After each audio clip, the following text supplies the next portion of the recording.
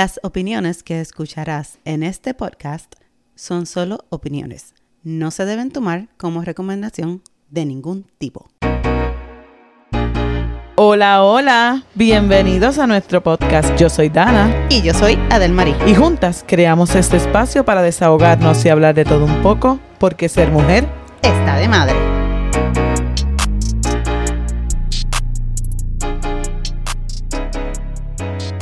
Dios mío, asegúrate que tu teléfono esté... Ya lo puse a vibrar. No quiero que me siga regañando. Te tengo que regañar. Ya estamos grabando, ¿sabes? Ah, buenas. Hello. Ni sabía. Pues ya lo sabes. ¿Qué te iba a decir? ¿Y el trabajo? El trabajo. Bien. No estuve tan busy hoy. Estuvo chilling. Oye, te vi que fuiste para el juego de los Tampa Bay Rays. Sí, fui anoche. La pasamos de lo más chulín. Qué chévere. Me encantan esos juegos. ¿Has ido alguna vez? Sí, un montón de veces. A mí me gusta mucho el béisbol. A mí me encanta. A mí me encanta el béisbol y tienes el teléfono en vibración, pero escuché el relojito sonando. Ya lo estoy apagando. Uh-huh. Estoy apagándolo. Y como estamos así en choteaderas, quiero que la gente sepa que cuando llegué a grabar hoy, ¡qué falta de respeto! Cada día me porto peor. Peor, qué vergüenza. Soy una niña pequeña. Qué vergüenza. Cuenta. Quiero que la gente sepa. ¿Cuánto estás pesando? Quiero que me digas. 203. Quiero que la gente sepa por qué estás estancada en ese peso. ¿Valgo 203 pesos? Eso es otro tema. Pero bueno. Llegué aquí a la casa a grabar y las señoritas estaban jampeando una pizza. Un pedazo. Y como si eso fuera poco, tenía un vaso de Pepsi. ¿Qué tienes que decir? Ante todo confieso que he bebido refresco como 2 veces, pero hasta los señores esos que dejan la droga le dan un medicamento para que puedan pasar el proceso de desintoxicación. Yo ni siquiera tengo eso. ¿Yo podría tener, por favor, tu compasión? No. Okay. No puedes tener mi compasión porque hicimos un compromiso y yo he estado fiel. Hicimos otro compromiso, señoras y señores. El lunes vamos a empezar el gym y esto es en serio. Vamos a ir. Yo dije que sí, ya. Pues no puedes estar yendo al gimnasio y comiendo pizza con Pepsi. ¿Estás loca tú? Y si hago dieta, ¿qué calorías voy a quemar? Dios mío, señor. Ay, déjame paciencia, señor. Ay, tú no tienes. Es cierto, no tengo. Con la poquita que nací, mis hijos la agotaron. Ya no me queda nada para los nietos. ¿Tú no te atreves a hacerle algo a mis nietos? Hasta ahí vamos a llegar. Ven acá. Tú sabes que tú te pasas molestándome, que yo te hago preguntas, que yo te digo cosas que te ponen a pensar. Hoy te voy a poner a pensar. Ay, Dios mío, vamos otra vez. ¿Tienes miedo? Esto es para yo relajarme. El que tenga miedo, ¿cómo es que dice? ¿Esto es de Fader? Ni lo sabes decir, olvídate. Aquí no hay miedo, lo dejamos en la gaveta. Ya se me olvidó. Qué vergüenza. Este día era para yo relajarme. Ahora me siento estresada. No te estreses. Vamos a hablar de cosas cotidianas de nuestra vida. Mira, me voy a quitar las medias porque me dio hasta calor. Para los que no saben, yo soy bien friolenta. Sí. Y siempre tengo unas medias aquí porque hace mucho frío en este estudio. Pero como Dana me puso en estrés, pues ahora tengo calor. Me quita las medias. ¿Tú te has arrepentido de algo en tu vida? Bueno. Arrepentimiento como tal. Si lo pienso bien, no creo que sea tanto arrepentimiento porque si, ¿cómo te digo? De todo lo que uno hace, sea bueno, para bien o para mal, uno aprende. Sí. Y si me arrepentiría de algo, a lo mejor no estuviera donde estoy hoy, pero... No, claro, es verdad. Pero hay personas, hay cosas que jamás volvería a hacer. No porque me arrepienta de haberlas hecho, pero simplemente no las quisiera hacer de nuevo. Porque porque tenías desconocimiento o porque te diste cuenta después que no vale la pena. Claro, porque exacto. Uno hace las cosas a veces por tratarlas. Y ya después que uno las trata, pues, como cuando uno está chiquito que le dicen a uno, no puedes decir que no te gusta si no lo has probado. Eso es verdad.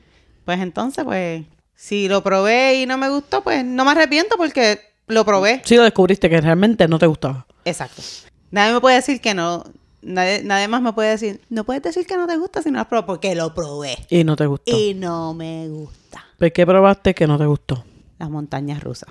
¿No te gustan? A mí tampoco. Pero, espérate, permiso. Yo era una freak de las montañas rusas. Ok. Me encantaban.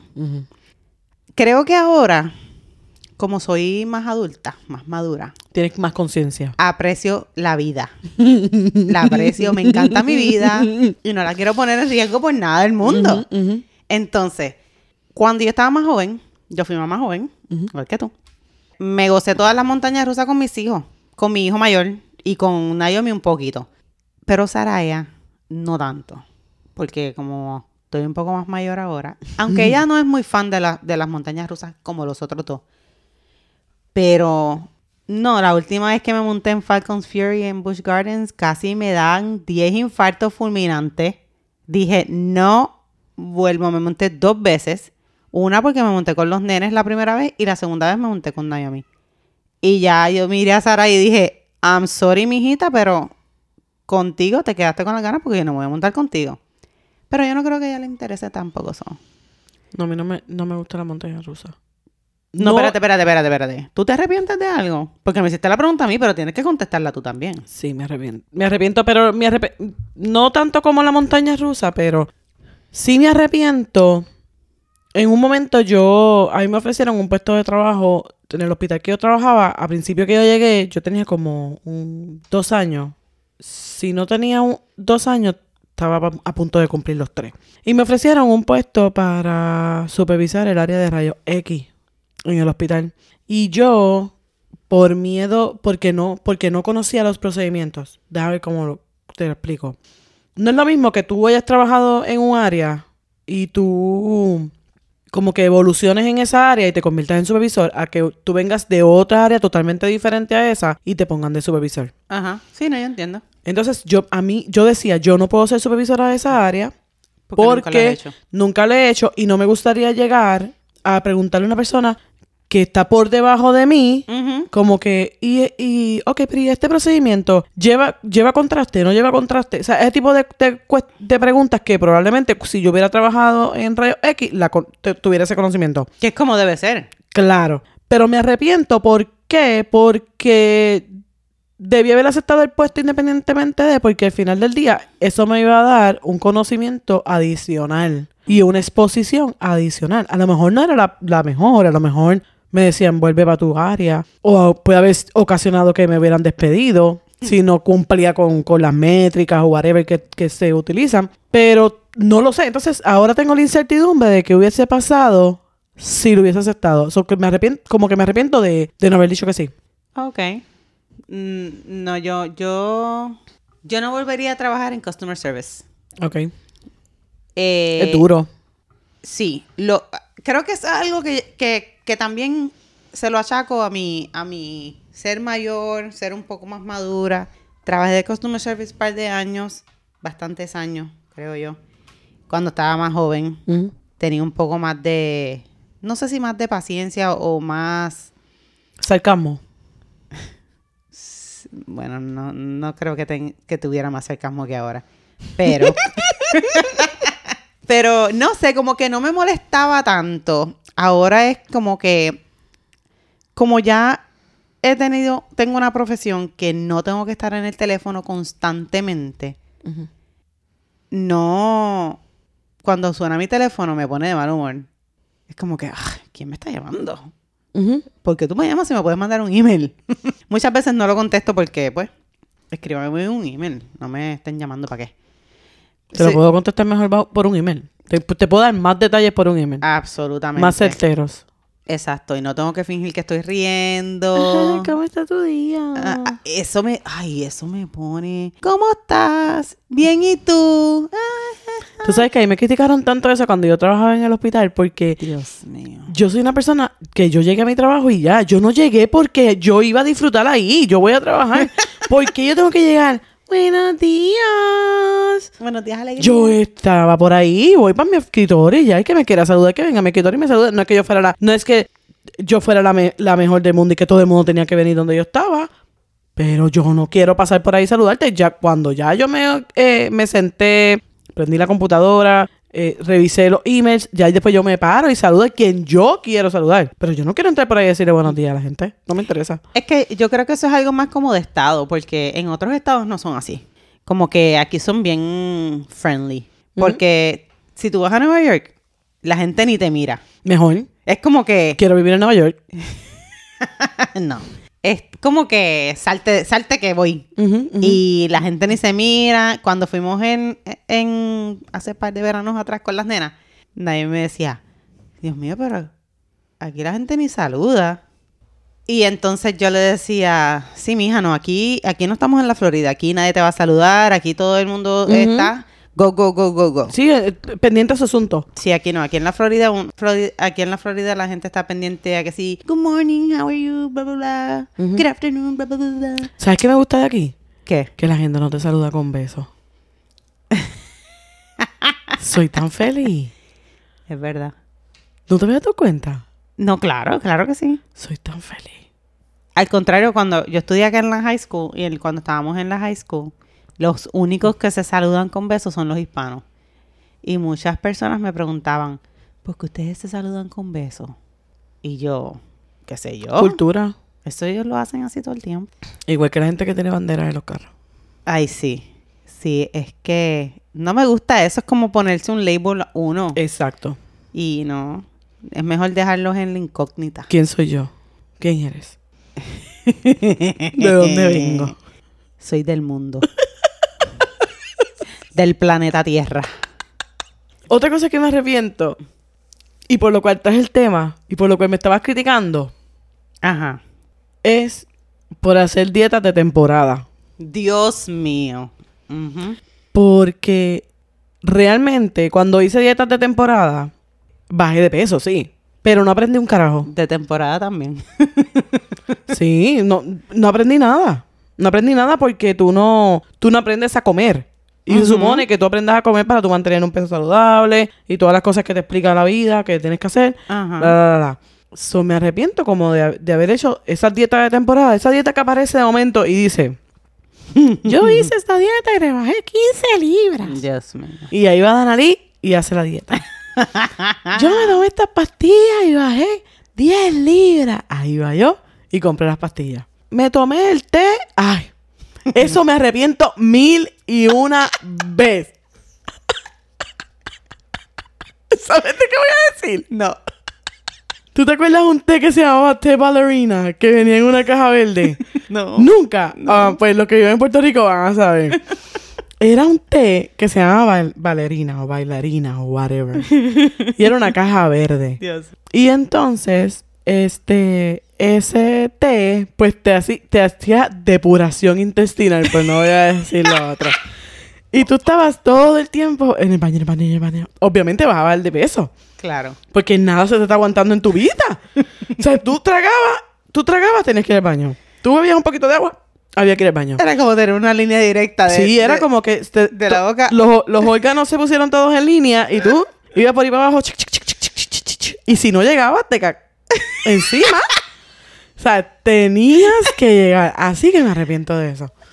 De esa es la más que me arrepiento. De todas las dietas que he hecho. Yo de la Atkins. Ah, tú hiciste la Atkins. Nena, Dios mío. Cuando yo recién tuve a Luigi. Uh-huh. Ok, para los que no tienen ni una idea cómo nosotras lucimos. Yo toda la vida pesé 99 libras mojada. 99 libras. Bueno, después que tuve a Luigi, mi primer hijo, yo me quedé como en 40 y pico. Para mí eso era... demasiadas libras. Una vaca. Yo me sentí una vaca y yo no podía entender. Y entonces, pues me hablaron de la fabulosa dieta Atkins. Que puedo estar confundida, pero de lo que yo me acuerdo tenías que comer como hot dog. Sí, porque era de carnes. Dios mío, a mí me ha dado un patatus. Yo me desmayé. Porque la proteína. Controló el azúcar, una cosa horrenda. Porque tenía exceso de proteína. La cuestión fue que no me acuerdo si llegué a rebajar aunque fuera 1 libra. No me acuerdo. Eso es lo más triste. Lo borré cinta. Pero no vuelvo. No, las dietas son duras. Sí. Y hemos hecho... Y lamentablemente somos las mujeres las que apoyamos todas estas dietas locas. Uh-huh. Que aparece una y se paran ahí y te enseña que una foto de cuando ella pesaba 499 libras y de momento ahora pesa 110. Y entonces tú ni te haces la mínima pregunta de por qué ella no le guinda un solo pellejo. ¿Verdad? ¿No te hayas puesto a pensar en eso? No. Ellas se jalan el pantalón así, que se ponen un pantalón gigante, se lo jalan para el lado, se meten las 2 piernas en una pata y tú nunca te preguntaste por qué ella no le guinda un chicho. Si ella era así de gorda, la piel, ¿dónde quedó? Buena pregunta. Entonces, todas estas dietas locas que aparecen en la televisión, en la radio, en la vecina tuya, la que tú vas al beauty y te dicen, tengo unas pastillas para rebajar. Mira cómo estoy seca.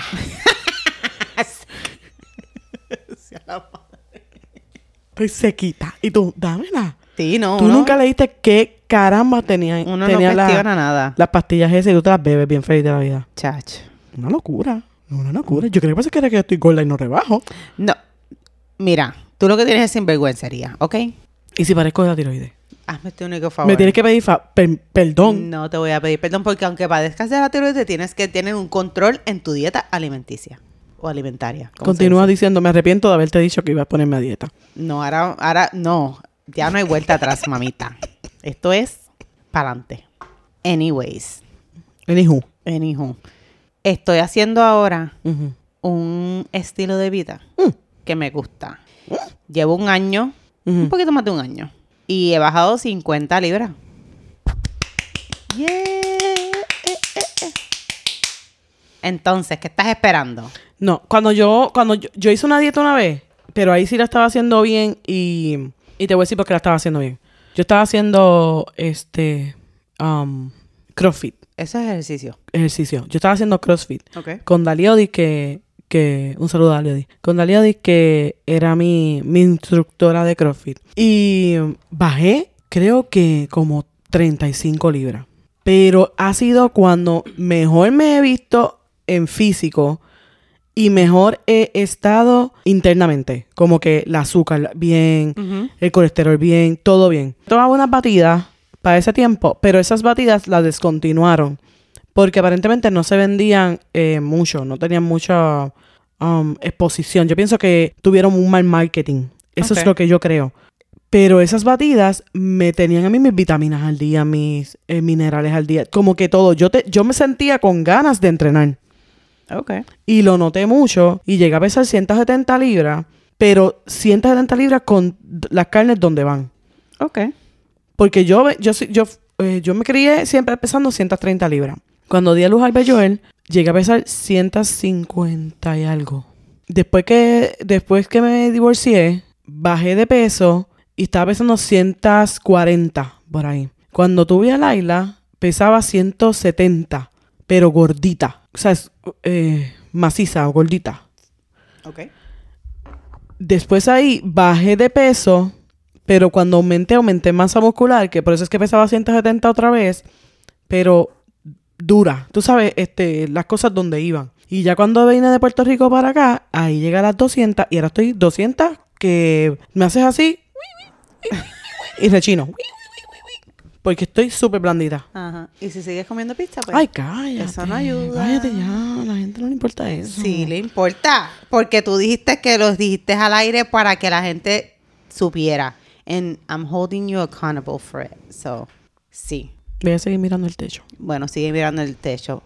Por mientras, seguimos mezclando el Herbalife con el fasting. Sí, el fasting es muy bueno. El fasting es excelente. Yo te enseñé el fasting. Tú me enseñaste el fasting, es verdad. Y Lola me enseñó el Herbalife. Y eso me ha ayudado cantidad.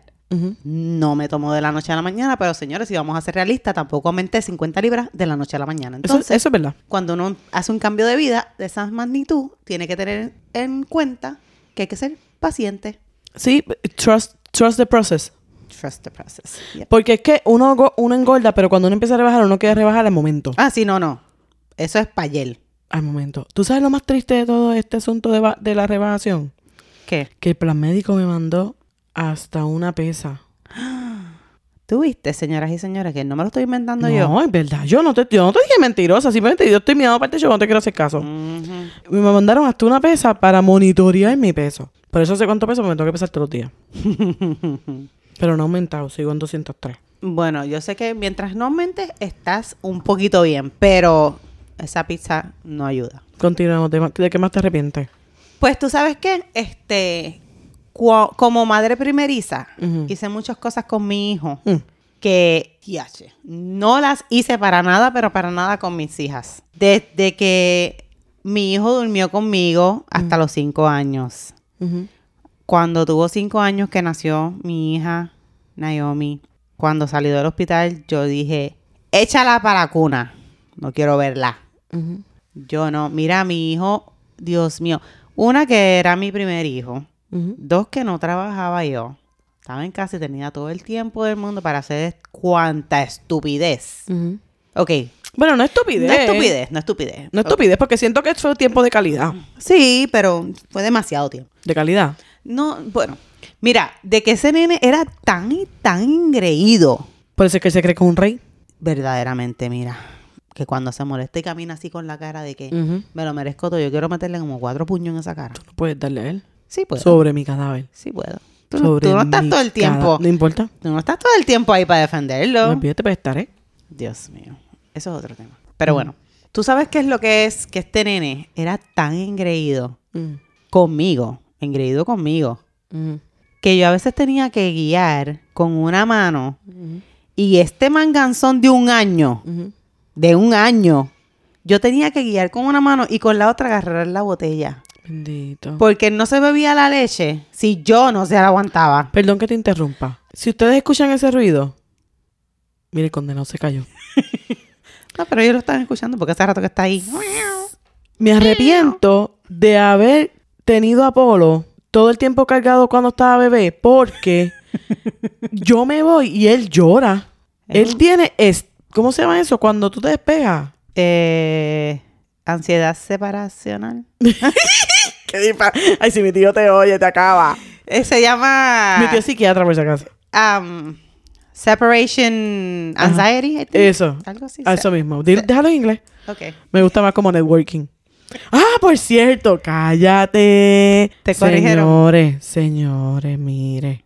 Yo sé que networking se dice en español algo de redes o algo de... No me acuerdo ya. No lo sabes porque si no lo dirías. Por eso no me lo sé. Yo sé que tiene que existir una palabra en español, pero no me la sé. Nos jodimos ahora con la gringa esta. Es que no sé cómo se dice networking en español. Es más, vamos a buscarlo en Google rapidito. Mira, me cayeron chinche porque yo dije networking, que yo no sabía cómo se decía en español, y me dijeron, se llama, y me dijeron, y ya se me olvidó otra vez. Ella está buscando en Google. Si escuchan en silencio. Tan profesional. Cállate. Sigue buscando. Ahí está. ¿No ha aparecido? Ajá. Redes. Dice redes, pero realmente como que no hace sentido. Por eso. ¿Redes qué? Es redes sociales. No. Anyway, voy a seguir diciendo networking. Un evento de networking y ya.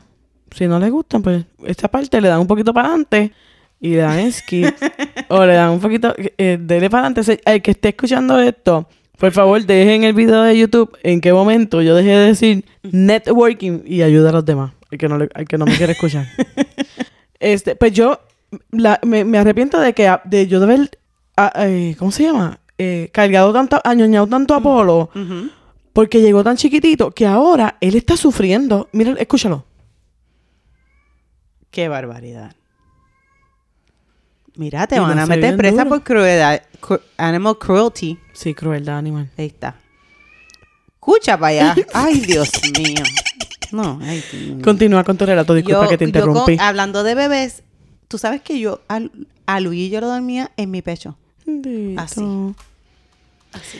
Ay, y ven acá. Dios, eso es otro tema. Porque tú dices, yo dormía a Luis en mi pecho. ¿Tú pesabas 100 qué? Bueno, cuando él nació pesaba 140, 130 y pico. ¿Cómo sientes tener en el pecho un niño que pesó 10 libras? Porque no me quiero imaginar Él no pesó 10 libras. ¿A cuánto pesó? ¿9.5? 8 punto algo. 8.5 creo que fue. No. Sí. Fue más. Busca bien. ¿Es peso 9 libras? Es peso 9 libras. Yo creo que 9.8. Sí, algo así, porque él y midió 22 y medio. Ay, Dios. Era un gigante. Era más grande que yo cuando nació. ¿Se quedó así? Sí.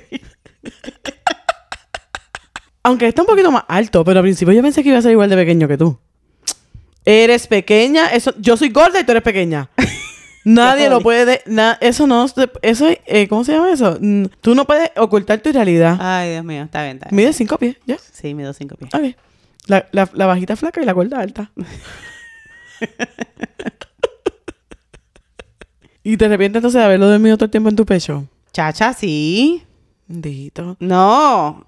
El engreimiento era tanto, Danalis, que él... Llegó un momento que él se levantaba, como él dormía conmigo, él se levantaba por las mañanas, yo me levantaba, le hacía su avena, al amanecer de Cristo. ¿Por eso era gordo? Sí, un barraco. Porque yo me levantaba, si él se levantaba a las 6 o a las 7, yo me levantaba, le hacía su avenita, le daba su avena y me iba para la cama otra vez. Y entonces, obviamente, yo me amanecía haciendo estupideces en la casa, jugando, mirando televisión. Y yo tenía sueño por las mañanas, entonces yo me acostaba a dormir, él quedaba despierto. Pero para que ese niño se quedara tranquilo, él tenía que agarrar mi mano. Así como si fuéramos novios. O yo tenía que sobarle la cara. Porque si no, él no funcionaba. No me daba dormir. ¡Qué bendito ni bendito! Ay, me da pena. No, déjate de eso. Me da pena. No. Pobre Luisito. No, ningún Luisito. Que no puede vivir sin mí. Donde quiera que... Por tu culpa, por dormirlo en el pecho. Cada vez que entra por la puerta del trabajo, que le dice a Dani, "Where's my mom? Where's my mom?" Sale del cuarto y mami. ¿Y dónde está mami? Albert me llama Dios por mío. la cámara. Si Albert llega aquí, bueno, llegaba porque se fue a Puerto Rico otra vez, pero si llegaba aquí y no me encontraba en la casa, Albert me llamaba por la cámara. ¿Dónde estás, culona? ¿Qué sé yo? Tal sitio, Albert, yo no tengo que darte explicaciones. No, me tienes que dar sí. Todo el tiempo. Todavía, estando en Puerto Rico, él me llama por la cámara. A ver qué tanto él me tiene que ver. Bueno, mija, tienes que verte. Anyway, otra cosa que me arrepiento un poco fue de haber aceptado un trabajo simplemente por la cantidad que pagaban. ¿De verdad? Sí. Yo todos mis trabajos los he aceptado por la cantidad que me pagan. Pero tú estás acostumbrado. Yo soy fiel al dinero. Eres prostituta de trabajo. Sí. Porque tú sabes prostituta laboral. Sí. ¿Tú sabes por qué? Porque dicen por ahí... en inglés dicen... Para una compañía, you're just a number. Bueno, pues para mí también.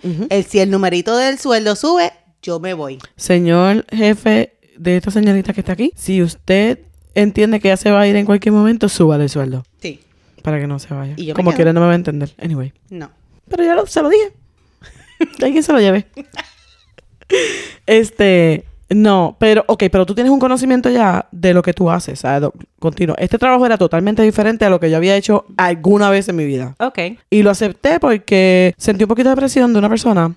Ok. Como que aceptar el trabajo, que me iba a ir bien, que tú puedes, go.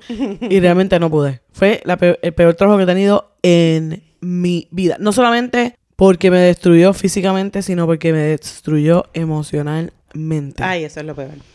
Emocionalmente, yo salí de ahí totalmente destruida. Yo salí sin moral, yo salí con ataques de nervios. Yo era una persona que yo me acostaba a dormir y yo me dormía al momento. Yo ponía la cabeza en la almohada y yo me dormía al momento. Desde que yo salí de ese trabajo, yo no puedo conciliar el sueño porque yo siento que yo voy a recibir una llamada. Todavía yo tengo PTSD. Sí. ¿Qué le llaman? Yo pienso que yo tengo eso porque yo siempre estoy esperando una llamada a la 1, a las 2 de la mañana. Porque todos los días me llamaban a esa hora. Que algo había pasado. Dios mío. Hay trabajos que sí dan PTSD. Yo tengo, fíjate, a pesar de que llevo tantos años haciendo lo que hago, tuve una compañía que casi me rompe así moralmente y emocionalmente. Y cuando empecé en la compañía donde estoy ahora, que es realmente la mejor compañía que he trabajado en toda mi vida, yo le decía a mi jefe, tengo PTSD. Yo siento que... En algún momento esta burbuja se va a romper. Sí, yo siento que estoy haciendo algo eso mal pasa. Y en algún momento me van a cachar, me van a botar y se acabó mi vida. Eso pasa. Sí. Pasa más de lo que tú piensas. Y lo triste, ¿tú sabes lo triste de esto? Es que nosotros nos acostumbramos a ese maltrato por llamarle, por poner un nombre. Y cuando estamos en un lugar que es sumamente saludable, pensamos que esto se va a acabar. Sí. Mañana cuando yo llegue, esto va a ser el infierno. Sí, la compañía se ve a la quiebra de la noche a la mañana. Exacto. Y hasta aquí llegué. Y eso pasa con todo, con el trabajo, con las parejas, ajá, con niños, con amigos, con de todo, porque tú estás esperando un comportamiento que estás acostumbrado a que no te debes acostumbrar. Uh-huh. Pero tristemente el ser humano se acostumbra a lo malo más rápido que a lo bueno. Es verdad. He notado eso tanto, que uno se acostumbra tanto a lo malo que cuando llega algo bueno uno no se lo cree. No sabe ni cómo actuar. Sí, es verdad. ¿Sabes de otra cosa que me arrepiento? Para que me des la próxima tuya, si tienes alguna otra. Sí. De no haber empezado a hacer una cuenta de ahorros cuando era jovencita y empezar a haber guardado así fueran $5 en $5. Porque eso hoy se hubiese convertido en una cantidad mayor, mucho mayor. Sí, claro. Y entonces, yo me arrepiento de no, porque, ahí te pueden criar de algún modo, o tú puedes haber crecido con algunas carencias, whatever, pero tú te vas desarrollando como ser humano y tú vas aprendiendo ciertas cosas. Y hay ciertas cosas que yo aprendí, que como la dieta, por ejemplo. Tú sabes lo que tú tienes que hacer. Uh-huh. Tú sabes lo que no tienes que hacer. Pero tú, al final del día o al final del momento que tú pensaste que no te lo debes hacer, tú lo hiciste y ya. Ajá. Uh-huh. Y eso me pasó con los ahorros. Porque yo sabía lo que tenía que hacer, sabía cómo lo tenía que hacer, sabía qué cantidad tenía que usar para que no se notara que yo la estaba guardando. Y aún así, no lo hice. Y al igual que las dietas, al igual que el ejercicio, al igual que tú, yo me siento a veces en el mueble y yo digo, Dani, vete y camina, si sea 1 hora. Pero eso se quedó ahí. O sea, yo tenía el impulso, Dani, voy a caminar. Y por alguna razón yo no puedo. Es como si yo dijera, sí voy a caminar, lo tengo aquí puesto en la cabeza, pero mi cuerpo no reacciona. Tú sabes que yo escuché algo el otro día que me llamó la atención, que dice que con quien uno menos tiene palabras es con uno mismo. Uno se sabotea a uno mismo. Sí, es como que si tú quedas en algo con alguien, como tú y yo, que quedamos que vamos a empezar el gimnasio el lunes, y tú no vas a faltar porque tú no vas a faltar a la palabra que me diste a mí. Eso es verdad. Pero si tú no me hubieras dicho a mí que tú ibas para el gym, que vamos el lunes, tú no ibas para el gym el lunes. No. Porque es tan fácil faltarse a uno mismo. Sí, es verdad. Es verdad. Y cuando no debe ser así, porque uno debe ser el primer lugar en la vida de uno. Eso es como cuando tú vas a comprarle algo a tus hijos y te dicen, vale $50. Y tú, $50. Aquí tienen los $50. Me quiero comprar esto, vale 50. Ya, los 50 pesos. Chacho, déjame ver si lo consigo en 30 por algún lado. Yo no quiero gastar 50 pesos. Mentira, hasta en como eso. Como que no lo necesito ya. Eres egoísta para ti. Ajá. Cuando tú debes ser tu prioridad. Porque hay gente que te dice, tú debes ser primero, segundo y tercero. Sí. ¿Qué mucho le cuesta a uno ponerse primero, segundo y tercero? Uh-huh. Eso no pasa. Incluso yo he recibido regaños de Luis por eso. Porque vamos a una actividad, por ejemplo. Yo me ocupé de que todo el mundo tuviera su ropa, lo que se iban a poner, que todo el mundo estuviese listo a tiempo, que whatever, lo que hiciera falta. Uh-huh. Todo de todo el mundo. Y yo, siempre lo último. No me arreglaba el pelo porque tenía que estar pendiente a la otra, que fuera aquí, que fuera allá, que este o lo otro. Así me iba como una loca. Y como que llegó un momento en que Luis me dijo, ¿tú te estás dando cuenta que tú te estás dejando todo el tiempo a ti para lo último? Y de momento yo dije, contra, tienes razón. Pero no fue hasta que alguien más me vino a decirme lo que yo no caí en cuenta. Y es bien difícil ponerse uno como que prioridad eres tú. No importa lo que haga el otro. Uh-huh. Ocúpate de ti y después piensa en los demás. Pero no. Usualmente, nosotras quizás sea algo de la mujer, sea algo de ser mamá. Por alguna razón, yo siento que si yo me pongo como prioridad, le estoy faltando a mi hija o a mi hijo. No debe ser así. Y no debes sentirte así porque al final del día tú eres el que trabaja, tú eres el que te esfuerza y tú mereces un regalito de vez en cuando. Claro. Que no te lo tiene que dar nadie, te lo tienes que dar tú mismo. Exactamente. Así que me arrepiento de no haberme puesto como prioridad en ciertas ocasiones. Sí. Y yo hablando de eso, me arrepiento de haberme quedado en situaciones por no creer en mi potencial como persona de que podría salir adelante por mí misma y de que yo fuera capaz de hacer tantas cosas que he logrado hacer. Eso es verdad. También eso es cierto. Como dijo ahorita, tú te saboteas tú mismo. Exacto.